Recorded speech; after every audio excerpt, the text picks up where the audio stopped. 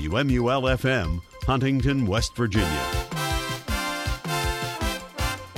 And now, Newscenter 88 at 5, the area source for the most complete news coverage from across the campus of Marshall University and the Huntington Tri-State area. And now, the Newscenter 88 team. Good evening, everyone, for this Wednesday, September 21st, 2022. I'm David Atkins. And I'm Rebecca Law. Coming up this evening on Newscenter 88, Russian separatists released 10, including 2 U.S. veterans. All on your only daily source for Marshall Broadcast News. Michaela Wheeler will be in with the Metro Huntington weather forecast, and Ben Cower will be in with the FM 88 sports report. The current temperature outside is a muggy 92 degrees. And now on to our top story. Russian President Vladimir Putin has ordered a partial mobilization of reservists in Russia, effective immediately.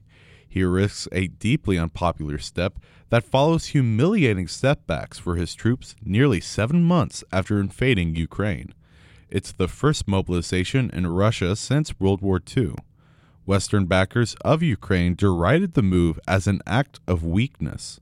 The Russian leader also warned the West he isn't bluffing over using everything at his disposal to protect Russian territory, in what appeared to be a veiled reference to his nuclear arsenal. The partial mobilization came a day after Russian-occupied regions in eastern and southern Ukraine said they would hold votes on becoming part of Russia. Hundreds of people were arrested at protests across Russia. Iranians are experiencing widespread internet outage amid days of mass protests against the government.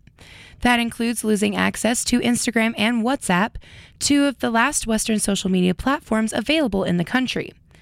An Iranian official today hinted that measures have been taken out of security concerns. The loss of connectivity will make it more difficult for people to organize protests and share information about the latest crackdown on dissent. Iran has seen widespread protests over the death of a 22-year-old woman who was detained for allegedly wearing a mandatory Islamic headscarf too loosely. Demonstrators have called for the downfall of the Islamic Republic. Iran's President Ebrahim Raisi addressed the United Nations General Assembly today. New York's Attorney General has sued former President Donald Trump and his company, alleging business fraud involving some of their most prized assets, including properties in Manhattan, Chicago, and Washington, D.C. Attorney General Letitia James' lawsuit was filed today in state court in New York. It is the culmination of the Democrats' 3-year civil investigation of Trump and the Trump Organization. 3 of Trump's adult children, Donald Jr., Ivanka, and Eric Trump, were also named as defendants, along with 2 longtime company executives, Alan Weisselberg and Jeffrey McConney. Alina Habba, an attorney for Trump, said the lawsuit is, quote, neither focus on the facts nor the law, unquote. President Joe Biden has declared that Russia has, quote, shamelessly violated the core tenets, unquote, of the United Nations Charter with its, quote, brutal, needless war, unquote, in the Ukraine. Biden today delivered a forceful condemnation of Russia's invasion to the international body, saying abuses against civilians in the Ukraine, quote, should make your blood run cold, unquote. He also said Russian President Vladimir Putin's new nuclear threats against Europe show a, quote, reckless disregard, unquote, for his nation's responsibilities as a signatory of the Treaty on the Non-Proliferation of Nuclear Weapons. And he highlighted consequences of the invasion for the world's food supply, pledging $2.9 billion in global food security aid to address shortages caused by the war and the effects of climate change. Relatives say 2 U.S. military veterans who went missing while fighting Russia with Ukrainian forces have been released after about 3 months in captivity. 8 others, including 5 British nationals, were also released by Russian-backed separatists after talks involving Saudi Arabia. The families of 39-year-old Alex Droika and 27-year-old Andy Huine announced their release today. The two men went to help Ukrainian forces and became friends because both are from Alabama. They went missing after their unit came under heavy fire in northeastern Ukraine on June 9th. She says an official told her the two Americans are in, quote, pretty good shape, unquote. Coming up, Ohio GOP House candidate has misrepresented military service. That and more news from across the tri-state when Newscenter 88 returns right after this.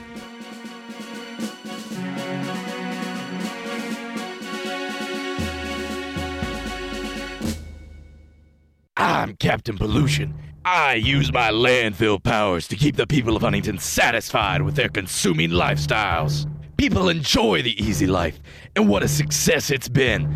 I have this region ranked in the top 25 nationally for air pollution. That a blue sky off in the distance? By using the citizens of Huntington to recycle their aluminium cans, plastics, paper, grocery bags, and glass, I will drain you of your landfill powers. That's only the beginning. Soon they'll be reusing or donating items, even composting. My influence over this valley comes through the people themselves. Their attitude of use and discard will always keep them under my power. This valley will never witness your fantasy of clean, Mr. Green. This consuming lifestyle is a facade, keeping dirty reality hidden.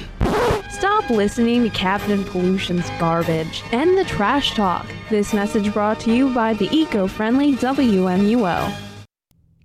Welcome back to Newscenter 88, voted Best Newscast in the state of West Virginia by the Associated Press. I'm David Atkins. And I'm Rebecca Law. The West Virginia Department of Transportation is taking applications for workers in Marshall County. The department says openings are for entry-level transportation engineering technician trainees and bridge inspectors. Marshall County will host a hiring event from 9 a.m. to 4 p.m. on October 18th at Marshall County headquarters in Moundsville. Applicants should apply online while at the wv.careers page. That will be followed by an email test, and applicants who pass the test should bring the email notification to the hiring event. A Kentucky man who killed 3 students and wounded 5 more in a school shooting 25 years ago will have to wait another week to learn his fate in a high-stakes hearing that could see him released or denied the chance to ever leave prison. Michael Carnell was a 14-year-old freshman on December 1st, 1997, when he fired a stolen pistol at a before-school prayer group in the lobby of Heath High School, near Paducah. A parole board panel on Monday heard from victims, many of whom asked that Carnell never be released. Yesterday, Carnell told the panel that he still hears voices, but has learned not to do what they say. An independent commission in Ohio has canceled a pair of debates in the state's governor's and U.S. Senate races because the Republican candidates declined to participate. The Ohio Debate Commission expressed disappointment today that neither Republican Governor Mike DeWine nor Senate nominee J.D. Vance accepted their invitations by the 5 p.m. yesterday deadline. The invitations were extended in May. Republicans have cast the Ohio Debate Commission as less than even-handed. Both Democratic gubernatorial nominee Nan Whaley and U.S. Representative Tim Ryan, the Democratic Senate nominee, had accepted their invitations. Whaley cast DeWine as a coward unwilling to defend his record. DeWine has said Ohioans already know him and his positions well. Officials say a new website highlights how archaeological sites across Kentucky have contributed knowledge about the state's history.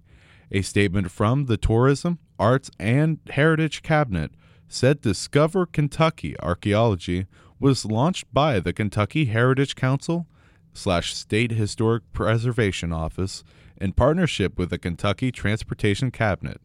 It includes information on more than 100 prehistoric and historic archaeological sites across 64 counties. The site was launched in September, which is celebrated as Kentucky Archaeology Month. Prehistoric sites include a Native American rock shelter in the Daniel Boone National Forest, and historic sites include Saltpeter Cave, a frontier-era niter mine in Carter County. Republican J.R. Majewski has campaigned for a northwestern Ohio congressional seat by presenting himself as an Air Force combat veteran who deployed to Afghanistan after the 9/11 terrorist attacks. Military records and an Air Force accounting of his service tell a different story. They indicate Majewski never deployed to Afghanistan, but instead completed a 6-month stint helping load planes at an airbase in Qatar, a longtime U.S. ally that was a safe distance from the fighting. Majewski's account of this time in the military is just one aspect of his biography that's suspect. His post-military career has been defined by exaggerations, conspiracy theories, talk of violent action against the U.S. government, and occasional financial duress. Coming up next, social media posts spark calls to investigate Tennessee's VUMC. That and more news from around the nation when Newscenter 88 returns. Stay with us.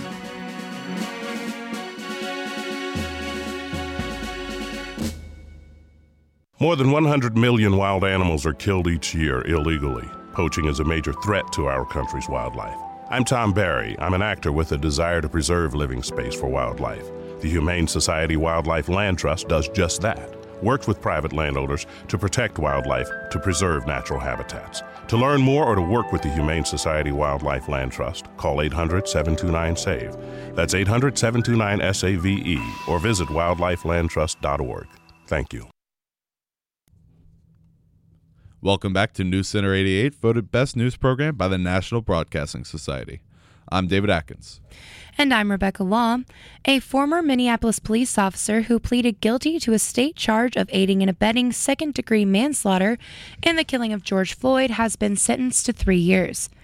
Thomas Lane is already serving a 2.5-year federal sentence for violating Floyd's civil rights. Prosecutors and Lane's attorneys previously agreed to a recommended state sentence of 3 years, and prosecutors agreed to allow him to serve that penalty at the same time as his federal sentence, and in a federal prison. Lane appeared at his hearing today via video from a low-security federal prison camp in Littleton, Colorado. The killing, captured on a widely viewed bystander video, sparked protests worldwide as a part of a reckoning over racial injustice. The public funeral for an Eastern Indiana police officer who died Sunday after being shot in the head during a traffic stop will be held next week. The Richmond Police Department says that the funeral for 28-year-old Officer Sarah Burton will be held at 11 a.m. Monday at Richmond High School.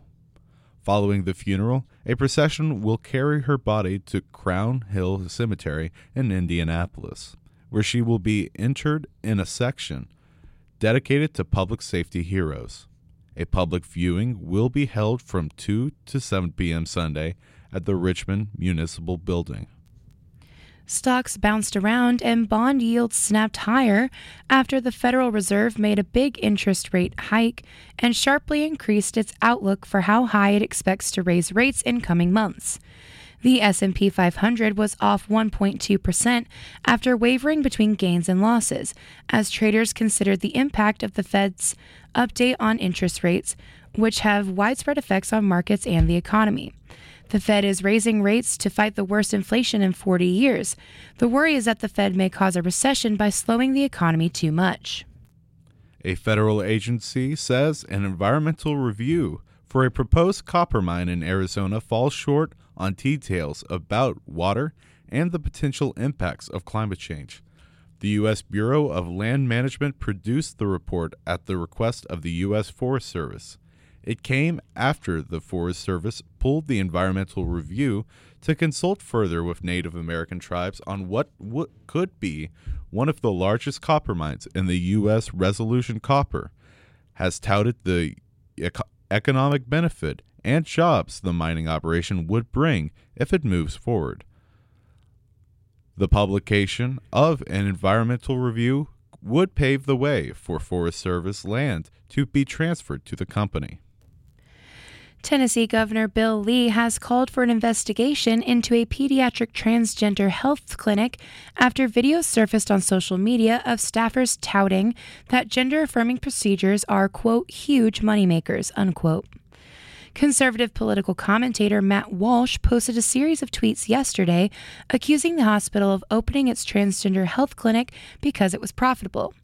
He also criticized some of the treatments Vanderbilt University Medical Center provides to minors. Attorney General Jonathan Schremetti did not rule out the investigation when reached by AP today. In a statement, VMUC said it follows all state laws.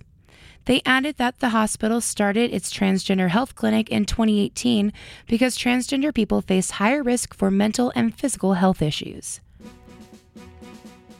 Coming up next, the House is set to vote on election law overhaul in response to January 6th. Your daily political update when Newscenter 88 returns right after this.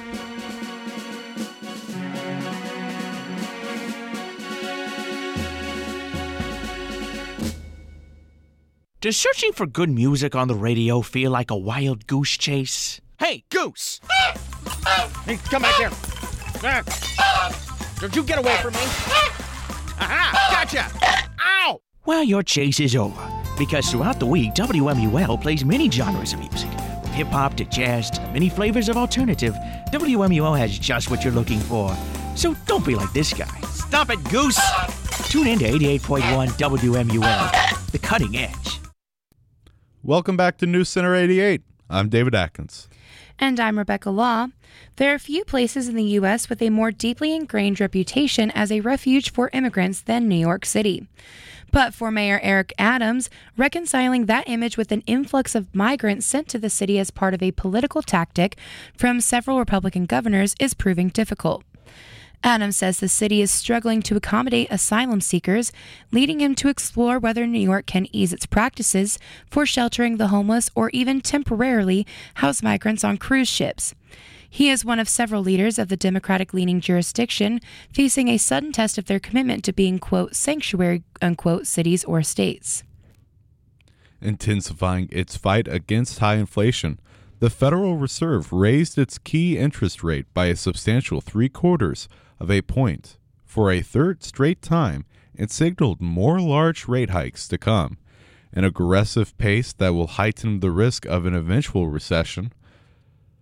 The Fed's move boosted its benchmark short-term rate, which affects many consumer and business loans, to a range of 3% to 3.25%, the highest level since early 2008. The officials also forecast that they will further raise their benchmark rate to roughly 4.4% by year's end, a full percentage point higher than they had forecast as recently as June. A deal has been struck by the progressive and centrist factions of the Democratic caucus to bring a long-awaited policing bill to the House floor just weeks before the midterm elections. House Democrats announced today that legislation to increase funding for local police departments will come up for vote as early as this week. The announcement comes after months of back-and-forth deliberations and inter-party tensions. The negotiations have ramped up over the past few days between Representative Josh Gottheimer, a leader of the centrist coalition, and Representative Ilhan Omar, one of the leaders of the progressive faction. An independent commission in Ohio has canceled a pair of debates in the state's governor's and U.S. Senate races because the Republican candidates declined to participate. The Ohio Debate Commission expressed disappointment today that neither Republican Governor Mike DeWine nor Senate nominee J.D. Vance accepted their invitations by a 5 p.m. Tuesday deadline. The invitations were extended in May. Republicans have cast the Ohio Debate Commission as less than even-handed. Both Democratic gubernatorial nominee Nan Whaley and U.S. Representative Tim Ryan, the Democratic Senate nominee, had accepted their invitations. Whaley cast DeWine as a coward, unwilling to defend his record. DeWine has said Ohioans already know him and his positions well. The House is pushing ahead on an overhaul of centuries-old election law in an effort to prevent future presidential candidates from trying to subvert the popular will. The legislation began debating today is in response to the January 6, 2021 insurrection and former President Donald Trump's effort to find a way around the Electoral Count Act. That arcane 19th century law that governs, along with the U.S. Constitution, states that how states and Congress certify electors and declare presidential election winners. Trump and a group of his aides and lawyers tried to exploit loopholes in the law to overturn his defeat. A vote on the bill is expected later today. And coming up, Michaela Wheeler will have a complete look at your Metro Huntington weather forecast. And Ben Cower will be in with the FM 88 Sports Report. Stay with us.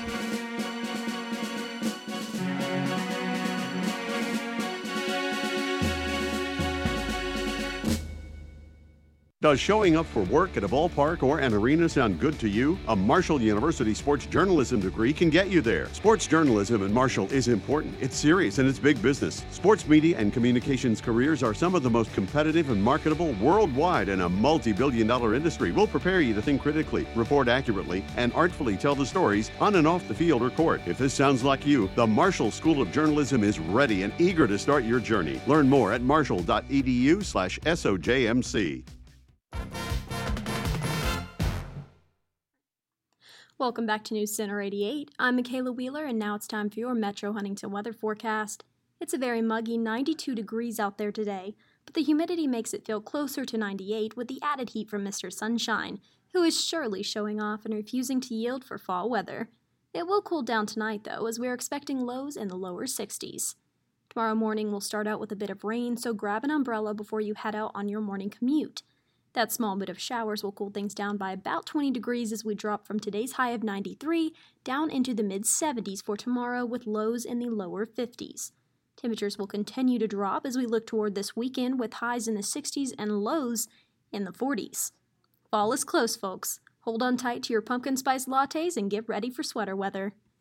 Today in weather history, in 1956, strong southerly winds averaging more than 20 miles per hour with gusts to 34 miles per hour helped the temperature to climb from a morning low of 68 degrees to an afternoon high of 96 degrees. It was the windiest September of record with an average wind speed of 12.4 miles per hour. Thank you to weather.gov for that information. That does it for your Metro Huntington weather forecast. Currently outside the WMUL studios, it is a sunny 92 degrees. For Newscenter 88, I'm Michaela Wheeler. Thanks, Michaela. Now Ben joins us with the FM 88 Sports Report. Thanks, guys. Let's start off with some Thundering Herd sports news, beginning with soccer. The Marshall men's soccer team was ranked 4th in the United Soccer Coaches Top 25 poll. Marshall men's soccer readies for a matchup with arch-rival West Virginia on Saturday night. You can listen to the game right here on WMUL 88.1. Staying with Marshall soccer, the women's team will travel to Jonesboro, Arkansas, to take on the Arkansas State Red Wolves. First kick is scheduled for 4 Eastern. Meanwhile, in tennis, the Marshall University tennis team is set to co-host the 2022 Thunder in the Mountains Invitational with the West Virginia Mountaineers in Charleston, West Virginia. The event will take place at the Kanawha Recreational Center, and the 4-team field will also include the Cincinnati Bearcats and the VCU Rams. The Herd will begin its tournament action in doubles against the VCU Rams on Friday at 10 a.m., followed by doubles against Cincinnati at 10:40 a.m. Marshall then concludes the opening day of the event against WVU in singles, slated for a 6 p.m. start time. Marshall then closes the event on Sunday in singles action against Cincinnati at 12:30 p.m. And now for some sports news across the country and throughout the world. Let's begin with some NBA news, as Robert Sarver, who's been in the news for a lot of things as of recent, says he has started the process of selling the Phoenix Suns and Phoenix Mercury, a move that comes only 8 days after he was suspended by the NBA over workplace misconduct, including racist speech and hostile behavior towards employees. Sarver made the announcement Wednesday, saying selling is quote-unquote the best course of action.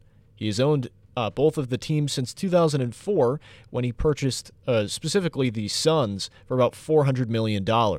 He's not the lone owner, but the primary one. Forbes recently estimated the value of the Suns at $1.8 billion. In MLB news, the Kansas City Royals have fired longtime general manager Dayton Moore, who took the club from a perennial 100-game loser to 2 World Series and the 2015 championship before its return to mediocrity. Royals owner John Sherman, who retained Moore after acquiring the club from David Glass in 2019, announced the decision in a news conference that Moore attended at Kauffman Stadium. Moore was elevated from general manager to president of baseball operations earlier this year, when longtime understudy J.J. Piccolo took on the GM role. Piccolo will now lead the baseball operations department. In NFL news, the Buccaneers have signed veteran wide receiver Cole Beasley, with star receiver Mike Evans suspended for this week's game against the Green Bay Packers, and Chris Godwin and Julio Jones hobbled by injuries.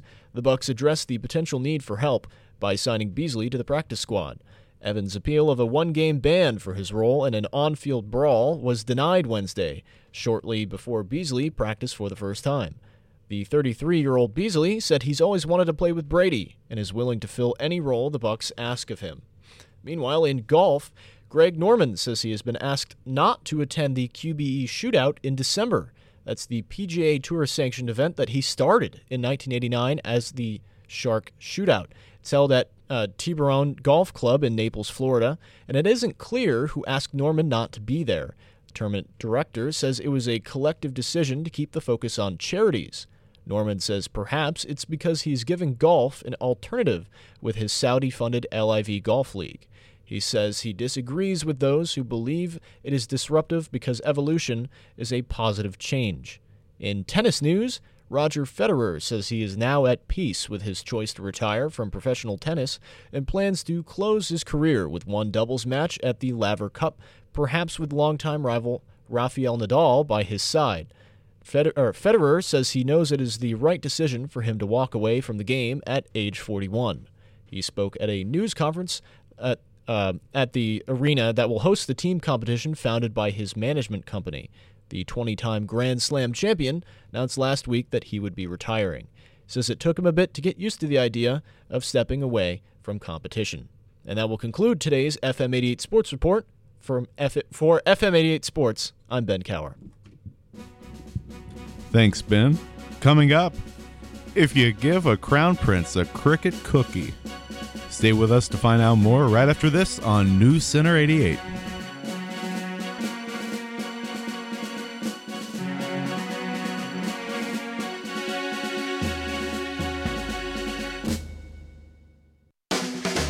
The worldwide leader in Marshall University sports coverage.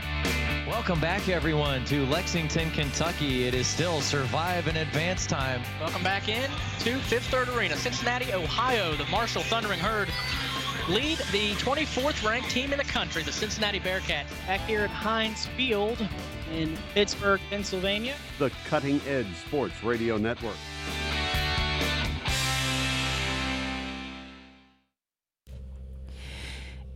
And finally today on News Center 88, if you give a crown prince a cookie made of crickets, he's going to take a bite and in the name of combating climate change. Crown Prince Frederik of Denmark sampled the confection topped with dry crickets while participating in yesterday's session on sustainable food at the Citizens Sustainability Summit. The summit was put on at the Danish consulate in New York to align with this year's high-level meeting of the UN General Assembly. According to a press release from the palace, the Crown Prince and his wife are helping launch Denmark's candidacy for a UN Security Council seat. A summit spokesperson said he liked the cookie. The City of Lights will be a bit less so. The committee governing Paris's Champs-Élysées says it is switching off shop lights on the famed avenue hours earlier each night to help save energy as the war in Ukraine squeezes the electricity market in Europe. The plan announced yesterday means that the shops on the avenue will go dark at 10 p.m. instead of the current 1 a.m. It will take effect on October 15th. Shops on the avenue that remain open past 10 p.m. will, quote, naturally, unquote, have an exemption.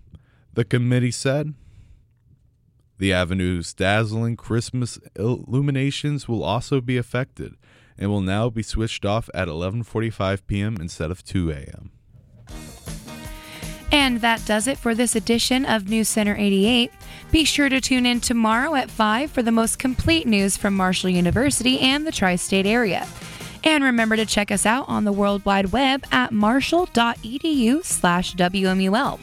For David Atkins, Ben Cower, Michaela Wheeler, and Abigail Cunningham, and the entire News Center 88 team, I'm Rebecca Law, and your thought of the day is, our greatest weakness lies in giving up. The most certain way to succeed is to always try just one more time. Thomas Edison.